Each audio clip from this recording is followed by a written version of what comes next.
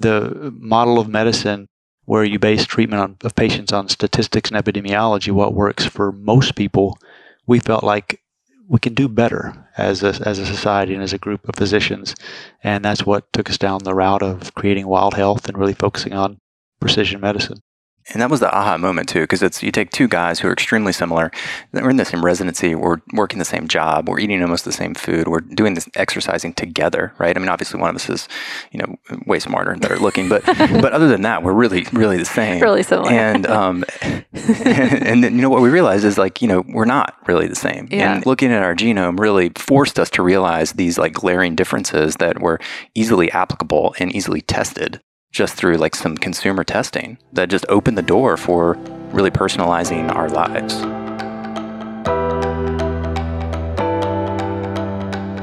Hello, and welcome to Pursuing Health.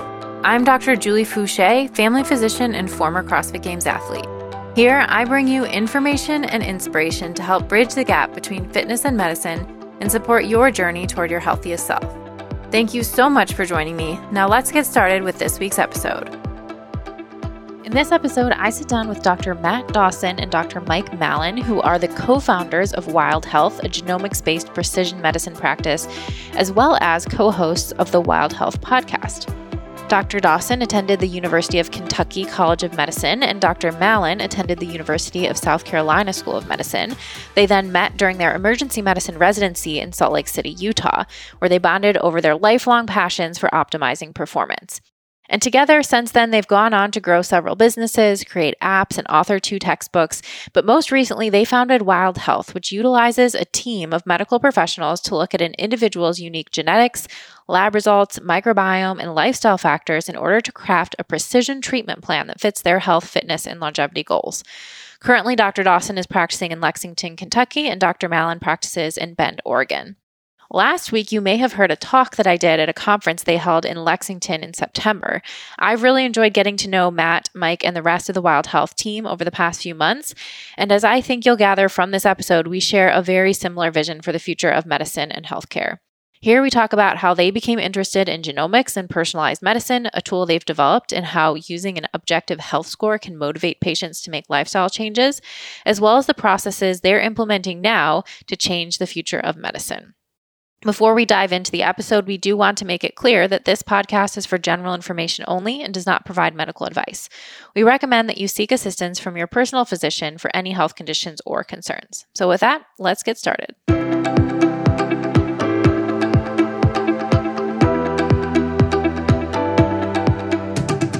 Thank you guys for having me in your brand new podcast studio. Thanks for trying it out for us. This is the first podcast we've ever recorded in the video studios. That is a huge honor. I'll take it. But I'm super excited to chat with you guys because I've been on your podcast, but I'm really excited for my audience to get to know both of you a little bit better and everything you're doing with Wild Health. So maybe we could start with just your background, even before med school in terms of health and fitness, and then why you decided to go into medicine. Yeah, so before med school, I was really into science and medicine. I always knew I wanted to be a doctor, but I had a lot more fun playing sports. I played a couple sports in college, played everything in high school, wasn't very good at anything. Played a couple sports in college, realized I wasn't good at those either, and stopped and started focusing on medicine. But that experience playing sports really led me, at least, to be somewhat obsessed with how to get the most out of my body that I could. Mm-hmm. I didn't have a lot of talent, so I had to really kind of hack my way through. But you said you played 2 sports in college, so you must have had some talent. I was on the teams, I should say. What sports were they? I played soccer and tennis, and I was on the teams, but I really wasn't that good at all. I mean, I was a goalkeeper. I'm 5'10", and so that really I saw your goalkeeping skills the other night with Will, who is I don't know how old he is, 13. I was going to say playing against the 13-year-old. He did score a few times on you. he did. You didn't have to bring that up. You could have just said you saw us playing. Not that I got scored on by a 13-year-old. But yeah, thanks specifically. But it's been a while. You said it's been a long time. Sure, thanks. Yeah, it's been a while. Yeah. Okay, great. I did hit the ground, and I'm as old as I am, I felt like that was a feat. True. I hit the ground, I got back up. Were you sore the next day? I wasn't sore. He just shot a few. I gave up pretty quick against him too. Yeah. Okay, so because of being so into sports, you were always trying to kind of hack your way into having better performance any way you could. Yeah, and that's when Mike and I met intern year in residency. That's, I think, how we bonded as well. We would go on these long bike rides up Little Cottonwood and Big Cottonwood Canyon in Salt Lake City, and really kind of pushing each other and then figuring out how to do that better and better over time. And how did you? What was your background? Most of I played sports too. I was in the international Ben and Jerry's eating contest. Oh, nice! What was your favorite flavor? in a Papa John's eating contest. Actually, so it was sports and performance and fitness that got me into medicine. Actually, but it was coming from kind of a different area in that I was fairly unfit most of my childhood until about 21 or so. So like right at the end of college is when I kind of got into health in general, just like, what is this like learn how to eat thing or like exercise? So I really dove into that. And then that experience and what I learned about biochemistry and sort of like how we metabolize different types of foods, that's what really made me realize that I wanted to go into medicine in the first place. So it was, sports performance and fitness and diet metabolism that really took me on my journey to medicine in the first place. Wow. And Mike and I in residency, really want to say bonded over kind of doing athletics and sports. CrossFit was just coming out at that time, and we went to some really good CrossFit boxes in Salt Lake City, and then there's a program called Jim Jones. There's a gym in Salt Lake City there as well, and we were really into their workouts. And we went into emergency medicine, and I think one of the reasons why is because we did enjoy so many other pursuits, and in a lot of medicine, you don't have much time for anything else. And emergency medicine afforded us the ability to come in and work pretty intensely in the ER for a set period of time. And then we could go and do ridiculous CrossFit workouts or big rides or whatever else we wanted to do. Yeah. I've noticed that as a trend, actually. I think just in my own experience in med school and residency, I felt like rotating in the ERs and also in like ICU settings where it's also shift work usually, there seemed to be a lot more CrossFitters there, whether it was like the doctors, the nurses, whoever, and because it attracts people who really like intensity too, I think. You want time to work out, right? Yeah, and you don't get time to work out if you're working, from 7 a.m. in the morning until 7 p.m. at night. So definitely you definitely sort of find those people moving to those areas where they're working shifts and getting the opportunity to take care of their health because they recognize the importance of their health.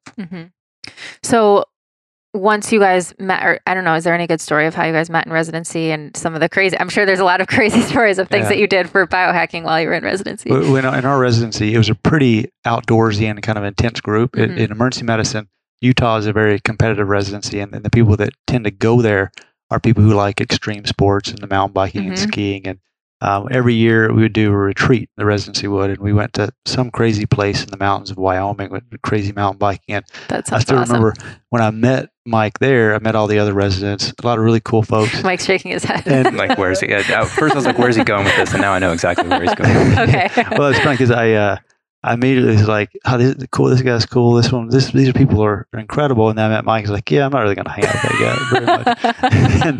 and then now we've been working together for over a decade, and we're good enough friends, I guess. Yeah. We had some fun experiences though. So there was, doing the Jim Jones workouts and the 24-hour fitness there, which was super fun and entertaining for all the people watching us, I'm sure.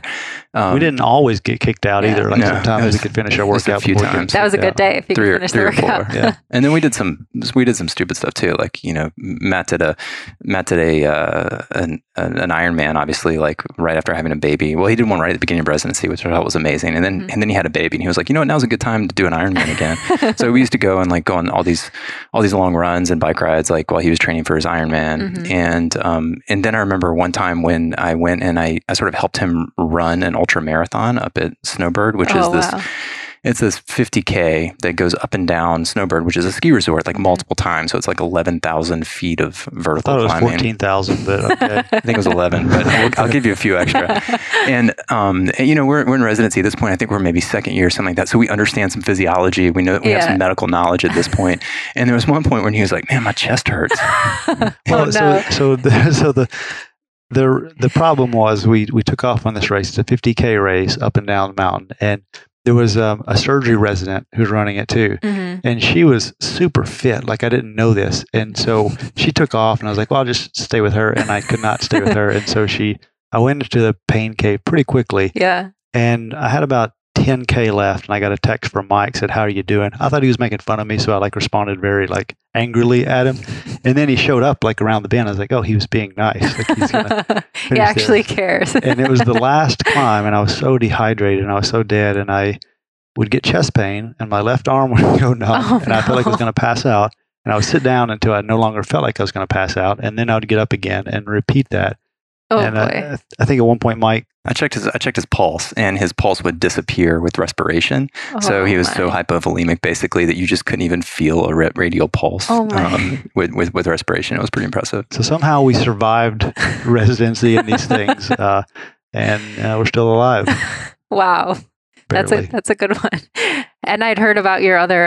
I think was it the second Ironman, that story too, which also sounded like not the best experience. I think every race I've ever done, it's not really, it's kind of like a painful story, like of survival and just getting to the finish line. I think, so I didn't know what you meant at first, but I think, so that race, I did not train at all. Someone convinced me to do it, and I trained, but not enough. And you had a small child at home. The marathon was a 2-loop, and I had decided I was going to quit after the first loop. But I was so delirious when I got to the line, I just kept going. And then someone forgot to give up. Yeah, I forgot to give up. and someone found me kind of staggering and stumbling and gave me some broth, some like broth with a ton of salt and sodium, and I like perked up and finished. But I think I was just so hyponatremic. Yeah. I also didn't plan well there for nutrition, and I didn't bring any of my own, and I was just drinking water and goos because I was nauseated from everything else, and I just got really hyponatremic. So you just had all these firsthand experiences for now how you can help we know patients exactly when what they're to tell people not to do, basically. Yeah, it's good. It's research, a lot of biohacking and experimentation. Exactly. Yeah. So can you talk more about some of the biohacking stuff that you guys did, like in terms of nutrition or some of the different things that you tried early on? Yeah, I think biohacking wasn't really even a term then. So we basically just experimented a lot. Mike has a chemical engineering background and is really good with that kind of physiology and pathophysiology in general. So we would just kind of come up with different experiments, different types of nutrition, different types of workout regimens, and see how our body responded. And I think that's where we very first kind of got a glimpse into, started thinking about personalized medicine. Like we just responded very differently to different foods, to different workouts. And we would do the exact same things, but just respond differently to it. And at the time, we thought that was really we were just going to be experimentation. That's how you did it. Yeah. And then fast forward almost a decade later, now we're in precision medicine, and we're actually sequencing people's DNA and trying to get a little further upstream and help people figure out without having to do all the all those things. Yeah.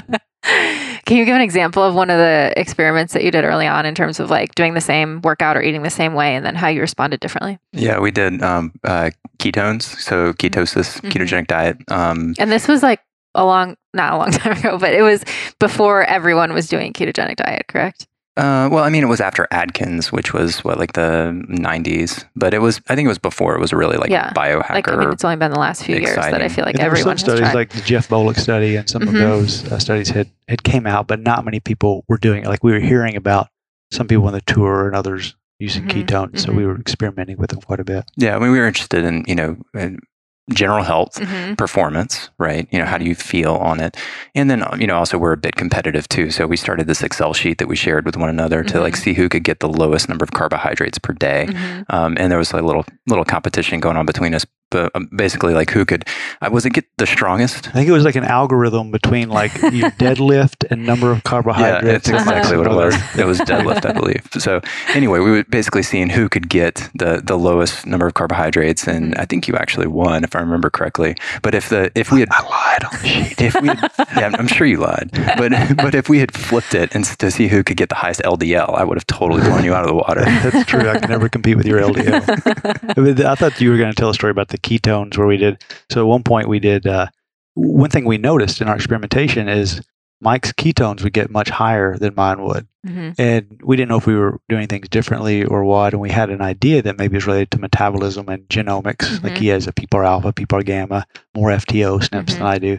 And did you know that at the time, or like so at the time we'd started seeing this, so we had a little bit of a hypothesis, but no one was doing this, and so we took a 48-hour period where we did everything exactly the same, ate the exact same thing. Like we went out to a couple restaurants, we'd order the same thing and split it in half. And then we did a really intense workout, but beforehand taking ketones, like some exogenous 30 grams of ketones, and then finger pricking like every, I think, 5 minutes to see the curves of how our ketones went and our metabolism of it. And it was really interesting. Our hypothesis, we think the result was correct. The exact mechanism, who knows if we're truly right. But it turns out that I metabolize ketones much more quickly than Mike does. So his levels go higher than mine do. But it's because my body is probably using them more as fuel. So it was an interesting experiment pretty early on.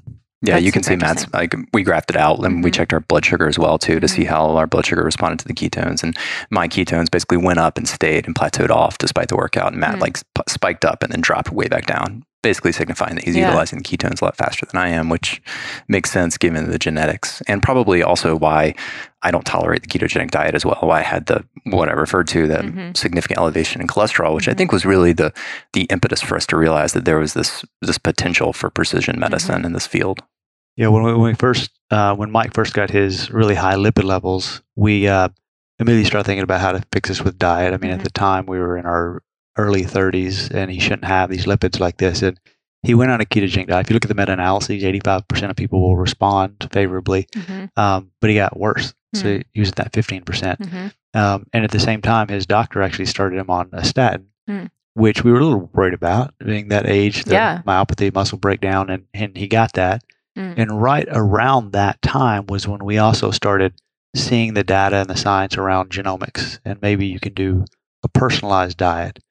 And when we looked at Mike's genetics, he had all these SNPs, these single nucleotide polymorphisms that made him more sensitive to saturated fat.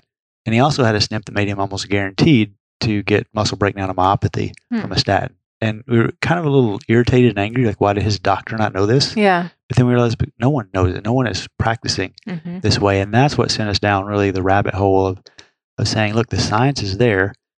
We need to really push this forward, and we need to learn it ourselves and start practicing this way.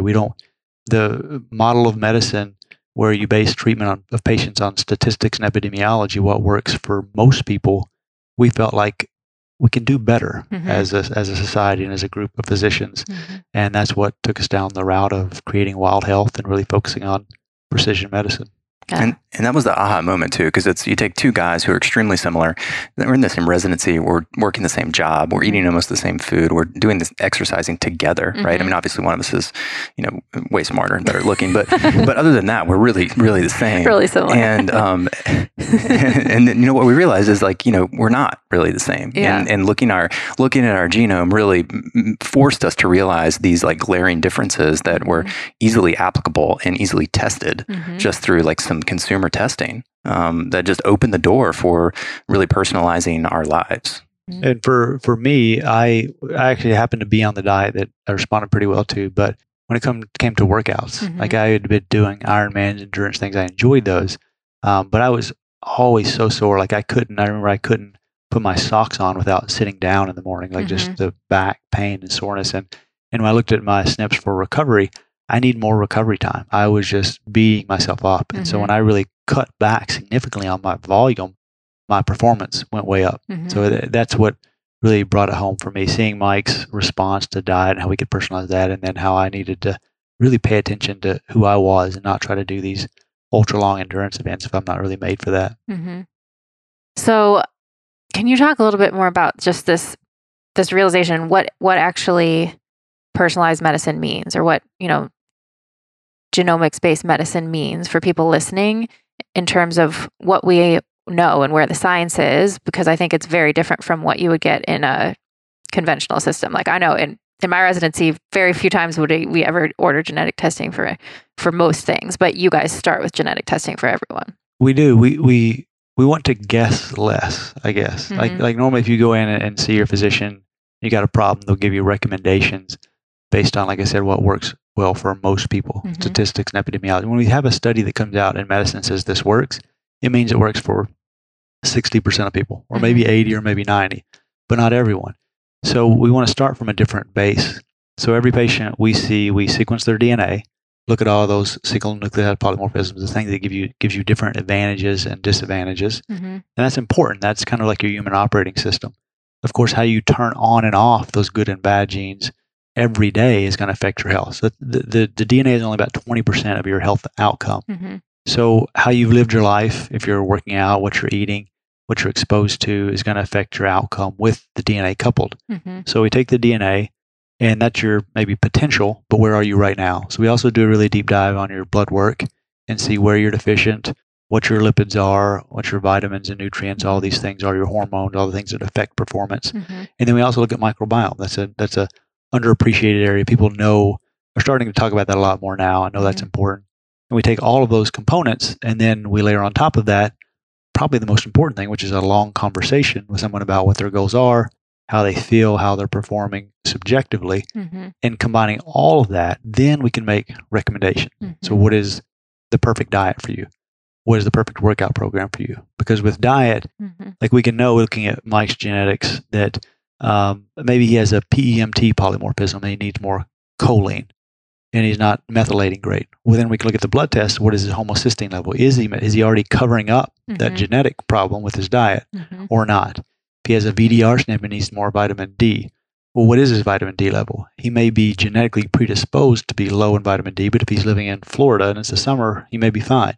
If he's in Alaska, he's probably not going to be. Mm-hmm. So we can also tailor how much vitamin D does someone need based on those components as well.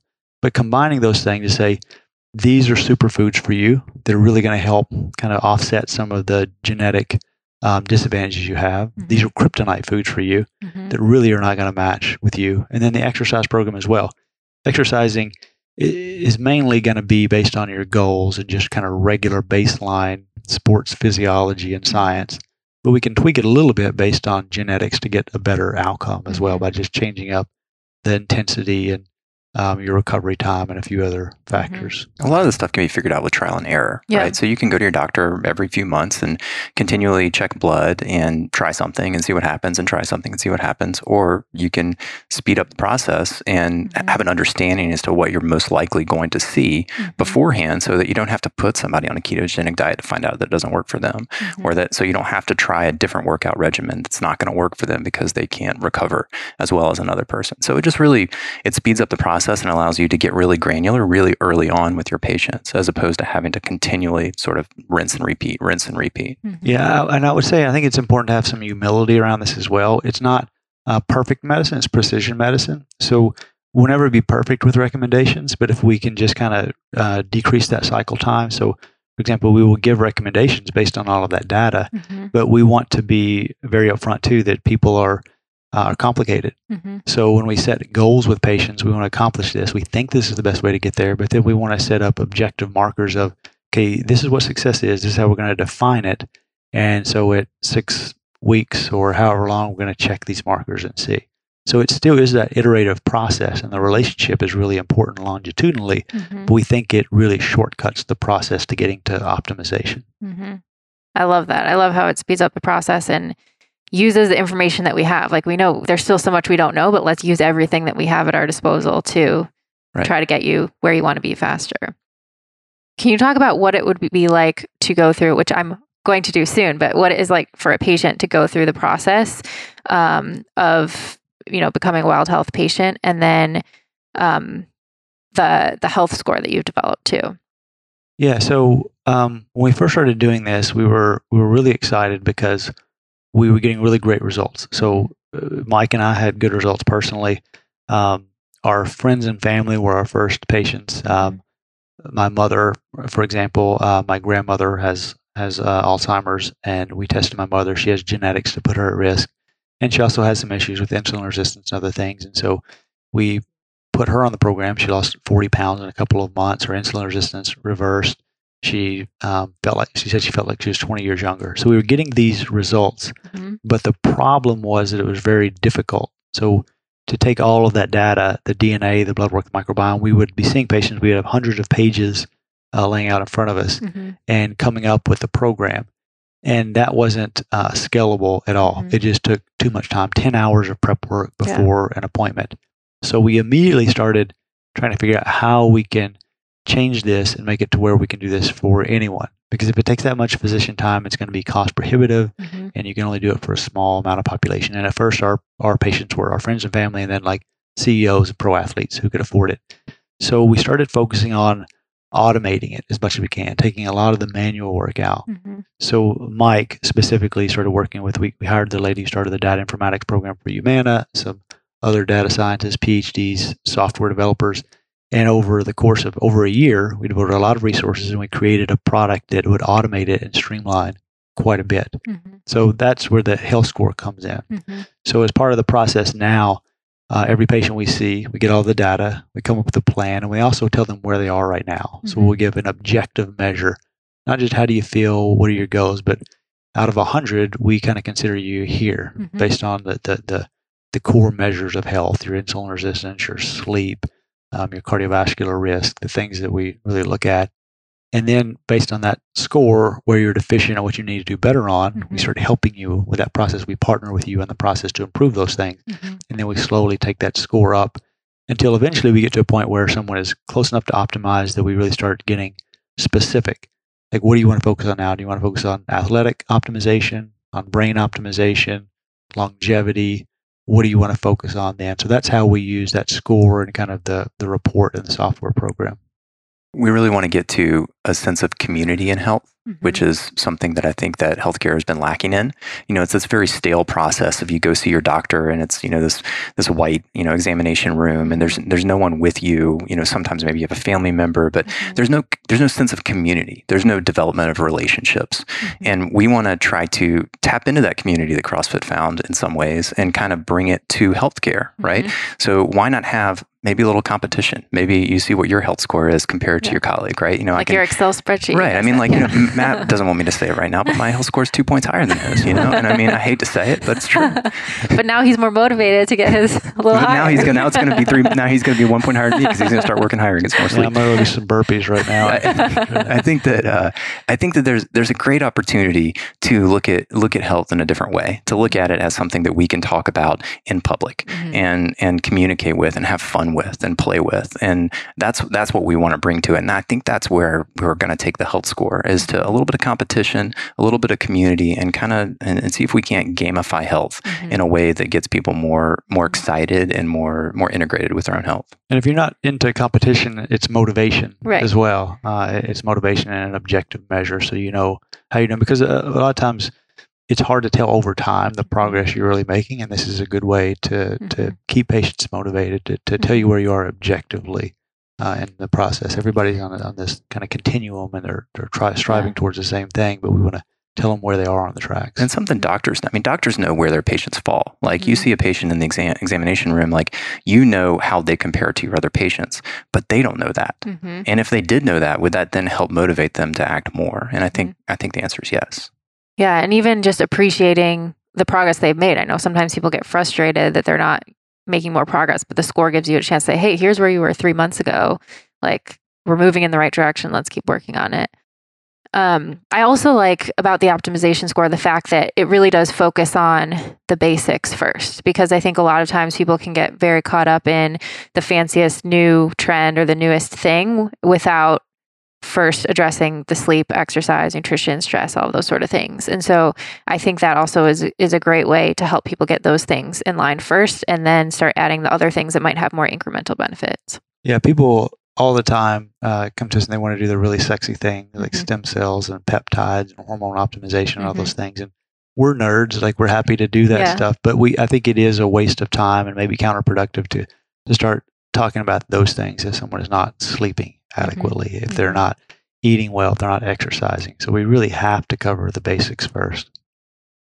And then once people have, a good health score with those basics, then you guys also have tracks so people can go do deep dives in specific areas. Can you talk a little bit about those?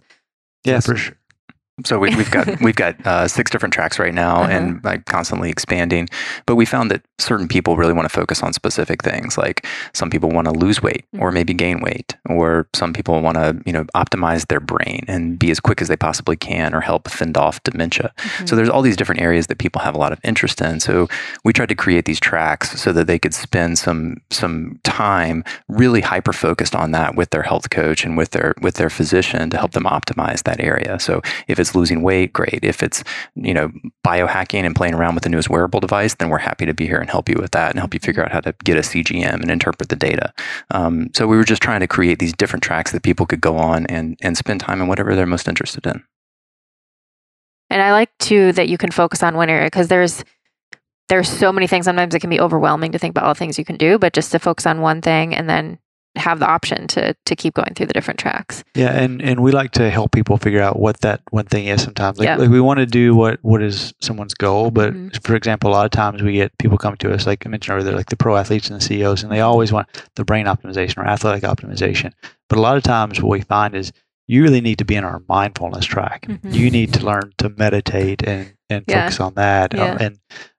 We had an NBA player who's a patient. He came to us and he was sleeping like 3 hours a night. So no, we're not going to talk about any of the advanced stuff until you're sleeping. And you can show patients things like, hey, you've seen the Stanford University study where they randomize their basketball team to getting a certain amount of sleep or not, and free throw percentage goes up 9%. A 3-point percentage goes up 9%. And then you start getting those basics right, and everything else gets easier, and you may not need the advanced biohacking things, or just learning to meditate. And like I said, the mindfulness track is probably everybody that we see. If we could get them to do the mindfulness track first. We should all do that, yeah. They would start everybody on that first, and then everything else comes later. Right. Like if you could get everybody to sleep and do mindfulness, like that would be a great place to start from. Yep. That's very true. The other thing that I really like is how closely that your patients work with health coaches. And I think that's super important too, because again, there's so much information, but it's a lot to kind of sort through and try to put into practice. And there's so many tools out there. I know you guys use a lot of different devices and different things so that we can track data, but can you talk about the involvement of health coaches and what that looks like from a patient's perspective? Yeah, the health coach is critically important. Honestly, I think the health coach is more important than the physician, honestly. I mean, as a physician, we can come up with a great plan with you with all the data, but it's worthless if we don't implement it. And the health coaches are really important when it comes to motivation and just translation as well.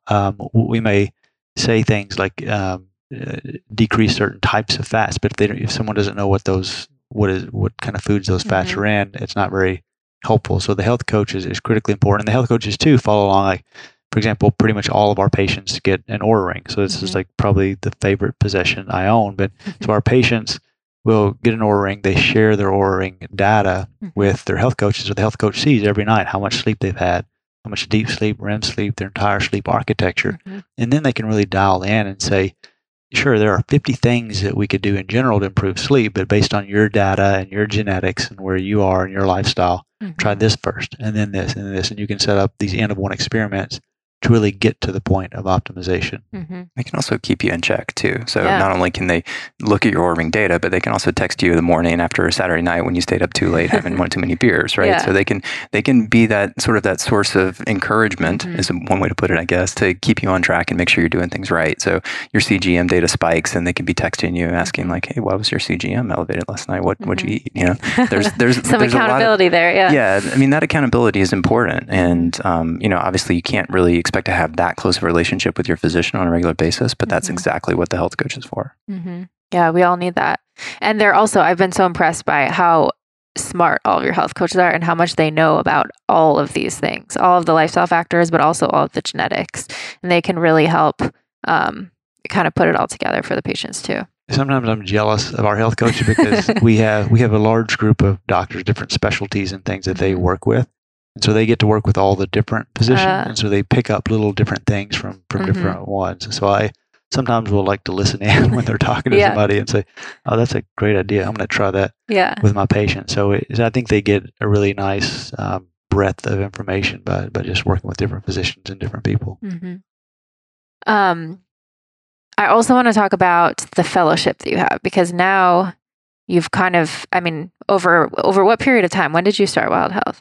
A few years ago is when we started, and we very quickly realized, like I said, that we needed to automate this and create the software program.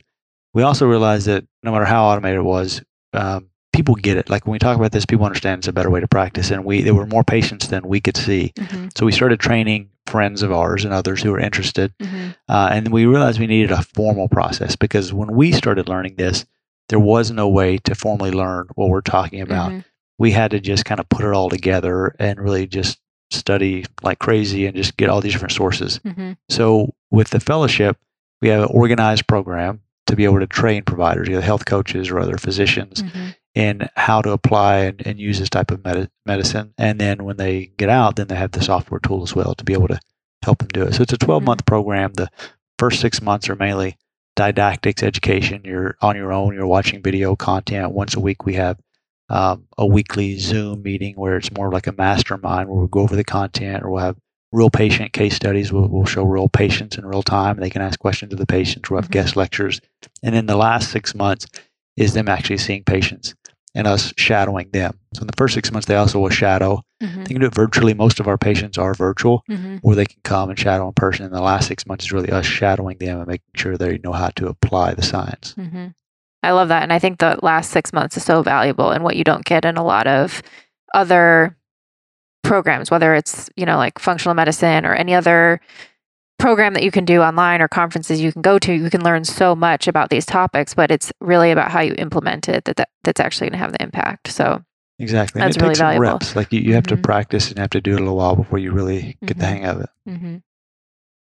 What would you say is, so at some point you guys decided, okay, we're going to go all in on Wild Health, and I know you still both work in the ER occasionally, but you're pretty much all in on Wild Health.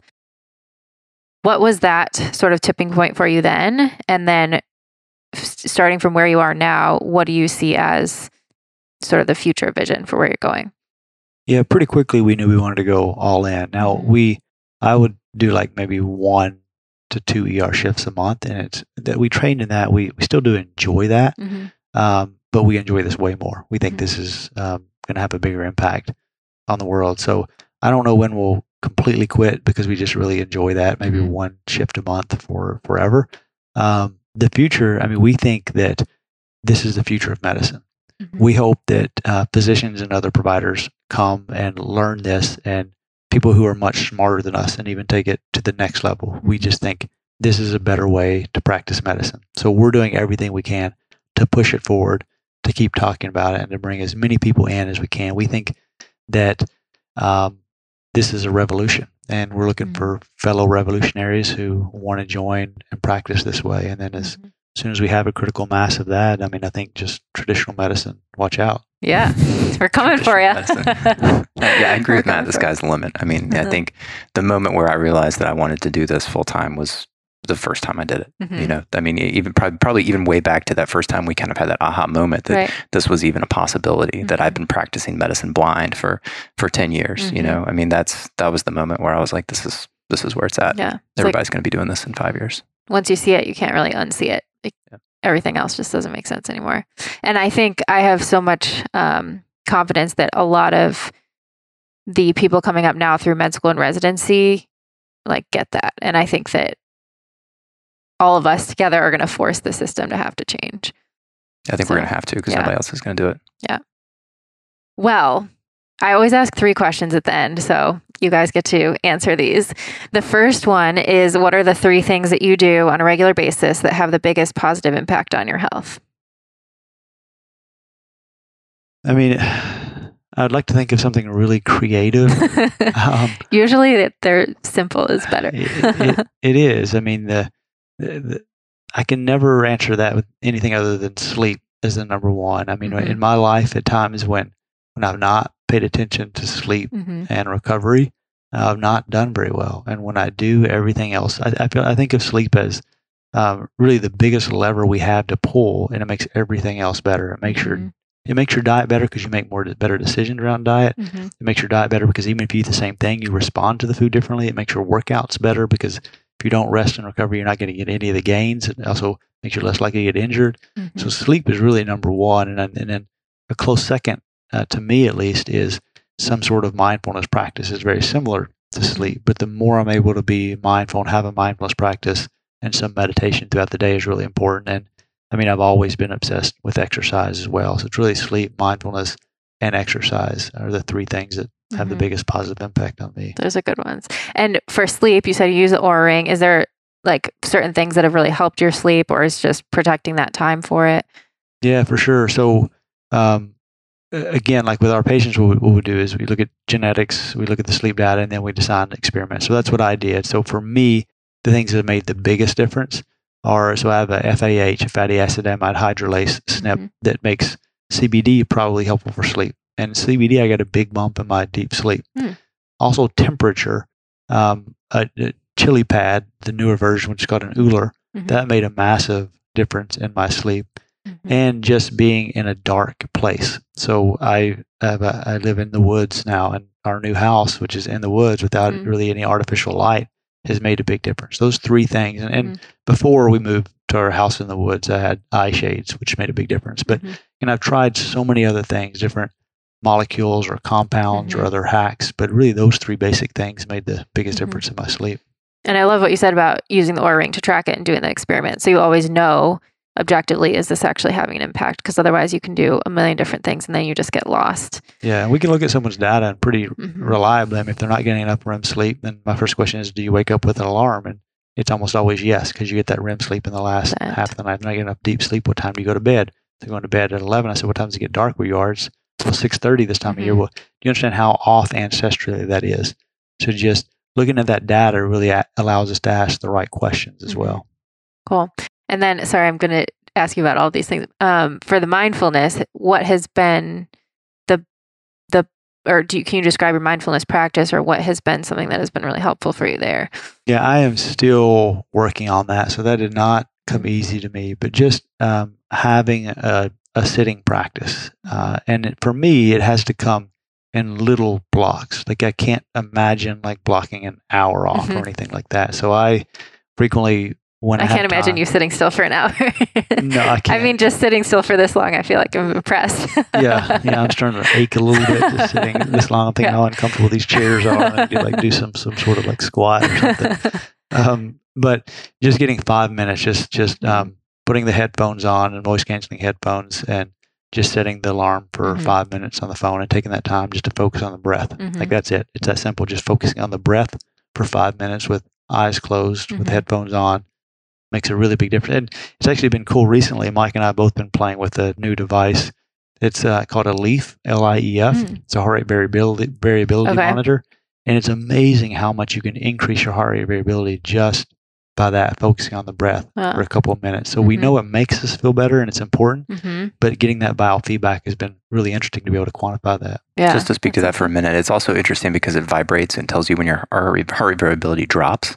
And what it makes you aware of is the sensations of your heart rate variability dropping. So that heart rate variability drops because of an increase in sympathetic tone or a stress response, right? So what you start doing is realizing when you feel that stress response, that like pit in your stomach, that little bit of twisting that you feel when you're kind of having a stress response, that's actually your heart rate variability dropping. So it's like this thing on your chest that kind of zaps you. I mean, in a very gentle way. Every time you kind of get stressed out, and it says, all right, I've got some stress hormones going. I need to just stop and take a quick breath. And you take a quick breath, and then you sort of like start to break that cycle. So that's been really interesting. Not a quick really breath, cool. a slow breath. Slow breath. Very relaxing breath. So this is something you wear all the time, right? Or is it just when you're like just for a meditation? You can wear it all the time, but I think like you kind of have to charge it. So it's kind of during the day thing. During the day. Okay. Yeah.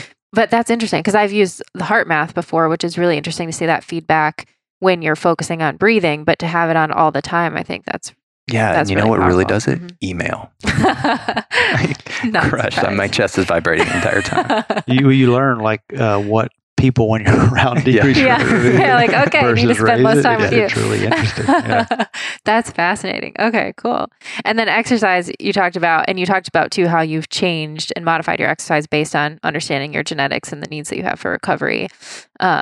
And so now you do mostly like HIIT style, CrossFit style workouts, correct? Yeah, I do. I mean, and it's also just kind of a factor of I have 4 children, so I don't have time for a 3-hour bike ride. And so I need to be efficient with my time. And it's just, that's where you get all the bang for your buck. I mean, in a 20-minute, like the EMOM we did last night, we didn't have much time, and 20 minutes of that, I feel like I get as much or more benefit than an hour to 2 hours, and I don't have all the chronic pain and the soreness as much. So I do focus on some strength and then mainly HIIT. And trying to make sure I get enough recovery. That's always the biggest thing for me. That was 25 minutes, by the way. Give yourself some Oh, it credit. was. Yeah, remember we did 5 rounds. Well, I thought it was going to be 20, and then we had another round. I so know. it was a I thought surprise I was on round. the same page as you. I thought we had 4 rounds.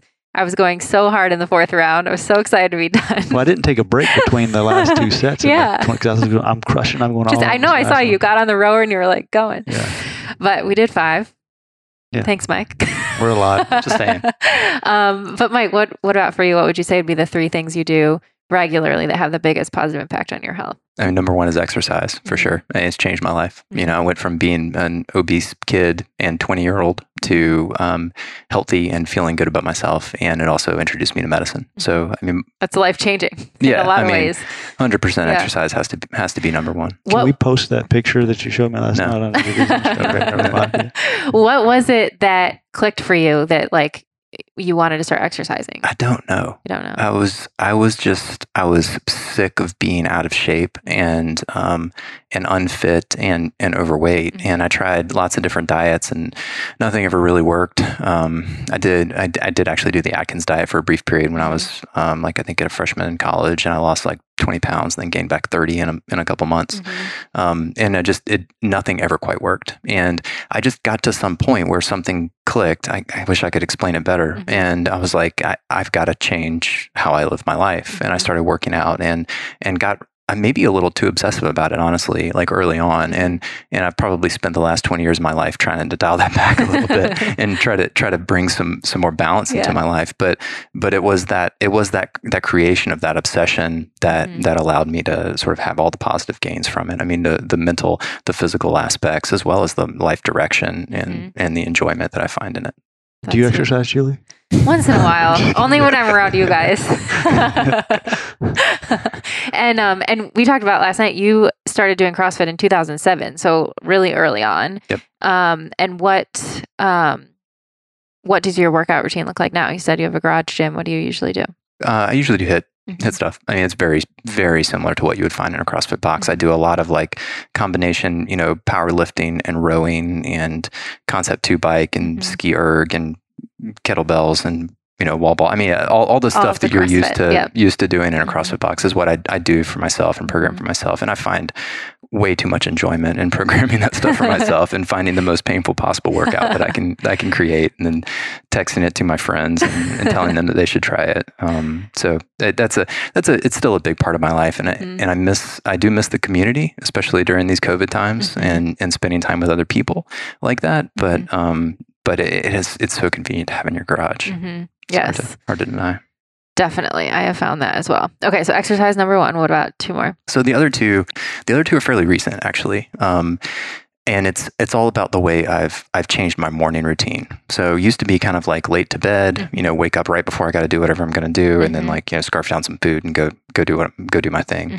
And I've started going to bed earlier and waking up with at least an hour in the morning before I have anything to do. Okay. And the 2 things I do during that hour are, the first thing is I go make coffee, and I bring my wife coffee in bed, and we sit in bed for 30 minutes and we drink coffee and talk. That's awesome. And we just talk. I mean, sometimes we got tons of things to talk about, and sometimes like we just kind of sit there and stare at one another. Right? But it's a time without our children there that we get to work on our relationship and remind ourselves that we are connected to one another. And that has been probably the single greatest thing that we've done for one another. That is amazing. Throughout our entire adult lives. And then immediately after that 30 minutes, I go sit down and I meditate for 30 minutes. And I've been hardcore consistent with that, and that has without a doubt changed my life almost as much as exercise has. It's another just kind of like what clicked. I don't know, but it changes who you are, and it changes how you see things, and it gives you a space that you don't think you realized was there beforehand. So I can't speak highly enough about meditation in a regular mindfulness practice. That's amazing. I'm just really upset that he doesn't bring me coffee when he's staying with me, visiting. Come on, you could stare at him for 30 minutes when you wake up. Yeah. I couldn't do that for 30 minutes, like 30 seconds. That is so great. And do you have a specific meditation practice, like a way that you found that's worked for you? Super boring. I've read a lot about different types of meditation. I've tried a lot of different types. And what I've found that seems to work for me the best is just the breath. So quiet, no background noise, no guidance, anything like that. I just sit. Actually, really bad at sitting crisscross applesauce. So I've been working on that too. But helping your flexibility. Yeah, too. I'm working on my flexibility a little bit. I'm working on, and so slowly getting better at that. But just sit there and I literally just focus on the sensation of the breath at the tip of the nose. And what I think anyone who's ever meditated before realizes is that is ridiculously hard once you get started. And then as you get better at it, then that comes with it all the advantages of meditation. And then a different experience starts to happen, and you start to get these insights that you otherwise wouldn't get. And so it's really very basic and very simple and doesn't sound all that interesting at all. But the outcome is what the interesting part is. That's awesome. All right. Next question is, what is one thing that you think would have a big impact, but you have a hard time doing, or you haven't, something you're working on? I feel like you guys have tried just about everything, but there's got to be something. You get to go first. Or what your next experiment is going to be. Something that I think would have an impact, but I'm having a hard time working on. I mean, for me, the thing is, it had a big impact, which is the meditation. I still feel like listening to Mike talk about his 30 minutes. I don't do that. Like I think I need to spend more time doing that. And I get a little bit of like palpitations thinking about that. Like I hear people a lot of times on podcasts and other places talk about like 2 hours of meditation a day. And I feel like there would be tremendous benefits to that, but I just can't do it or can't get there, which makes me think I should probably try even harder. And it's that much more important. I think doing better on those things that have had a big impact so far. I think I probably got some room to work on diet. I take the easy way out on the diet sometimes and just like convenience. And I think there's probably a lot of opportunity for improvement there. And it's hard, like we live in a society that's not conducive to taking care of yourself with food, right? I mean, it's the healthy food is often, harder to find, more expensive, inconvenient, not locally sourced. So it's just like barrier after barrier after barrier to make the right decision to put the right food in your body.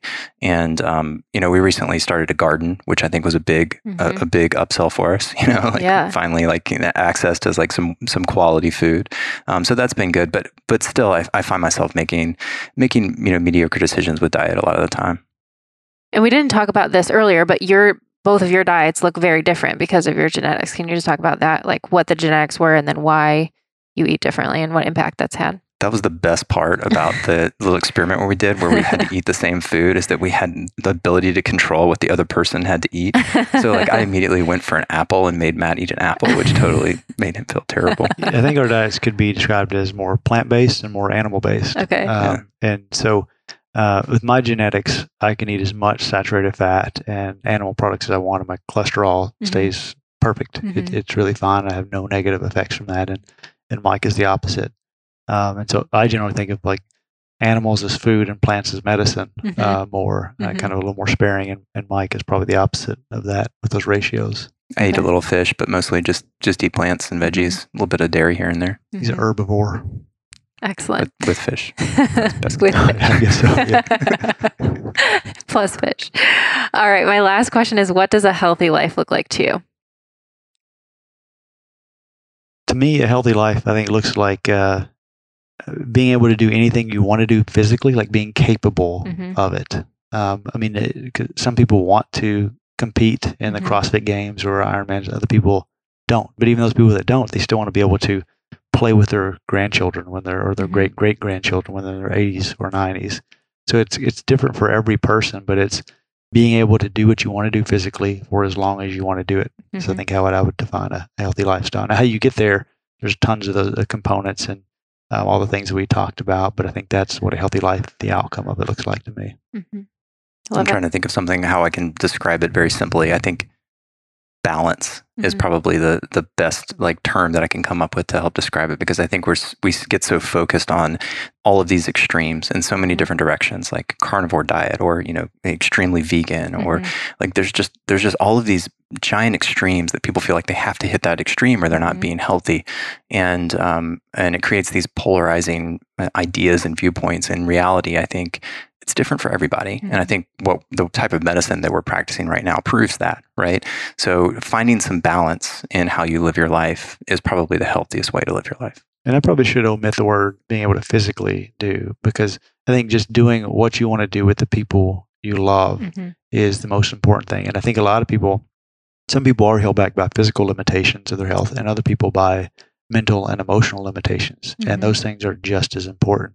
So having the physical, emotional health and mental health to be able to do what you want to do with the people you love for as long as possible. I love it. So when I was on your podcast, you asked me what pursuing health means, or where did I get the name? So can you guys now answer, where did Wild Health come from? Why is it called Wild Health? Yeah, so it really refers to two things, which most people think of as very different things, but we think they're both equally important. So genomics and a lot of the biohacking and cutting edge stuff we're doing, a lot of people in traditional medicine would consider that kind of wild and out there. So that's part of the wild. But then the other part of the wild is the wilderness and nature. I think 90% of what people need for optimal health, those things, the way I described it, is just found in nature. If we would just live a little more according to ancestral ways and being in nature, if we could combine those two, that's how we think we kind of get to optimal health. So the two meanings of wild. And we have been really focused on the technology part, but we're actually getting ready to try to make a real move towards the wild part as far as nature as well with our practice. Like we have the Wild Health podcast where we talk about a lot of things, like a recent podcast on CGMs with Dom D'Agostino, and we talked to people like David Sinclair, who wrote Lifespan, and we just recorded a podcast yesterday with Ben Greenfield.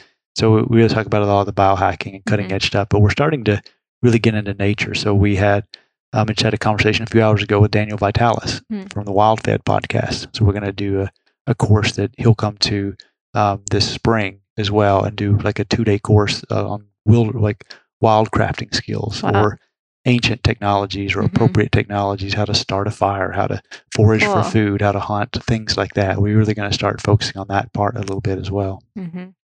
And we here at your headquarters, well, I guess, is this your headquarters in Lexington? Your office here, this podcast studio and farmhouse, we're actually on a farm, like where you have a castle as well, and there is tons of fresh food and animals and horses running around, and it seems very appropriate to be called Wild Health. Yeah, we have horses on the other side of the wall, right over there, right past the barrel sauna. And we have goats and chickens and bees and a massive organic garden. And so we want to show people those things as well, and teach people where their food comes from. It doesn't come from the grocery store. And be able to show people that. That's awesome. All right. Well, this has been wonderful. We know you have the Wild Health podcast, so people can find you there and listen. Where else can people learn more about your practice, or if they're interested in the fellowship? Yeah, really at wildhealth.com. So there, if you want to be a patient, you can sign up. There's a link there to the fellowship. If providers want to learn more, we'll do courses. Should we put Julie on the spot and ask her to do the athletic optimization? Yeah, right now. Yeah, do it right now. So I'm in, whatever all right, it is. Great. So next spring we'll nail down a date in kind of April, May timeframe. But actually, when Daniel Vitalis and several other names I can't name yet, when we do the wild thing, we want to combine that with some of the other wild. So we'd like to do an athletic optimization 1-day course, then followed by 2 days kind of in the wilderness. So we have this 212-acre ex-Girl Scouts camp with all these cabins and a lake. We're going to do that. So you committed? I'm in. Should we also do a superhuman challenge while we're in the wilderness? I think that's what's a superhuman challenge? Superhuman challenge. Oh, the workout that you just said? No. Oh, not quite like that. Yeah. What was that workout that you? There was a workout that had a weird, funny name that you said. You have to sign up for the course and come to figure out what the superhuman challenge is. Oh, okay. Since I don't know what it is either. Yeah. All right. Well, I guess I just volunteered myself for all of it. Okay, great. And then wildhealth.com is where they can find out about fellowship, patients, all that kind of stuff. That's where everything is. Yeah, perfect. And then at Wild Health MD on Instagram and Twitter too. Perfect. Very cool. And we'll link to all of this, of course. So thank you guys so much for chatting. I'm excited to see what you continue to do. Thanks so much. It was a ton of fun.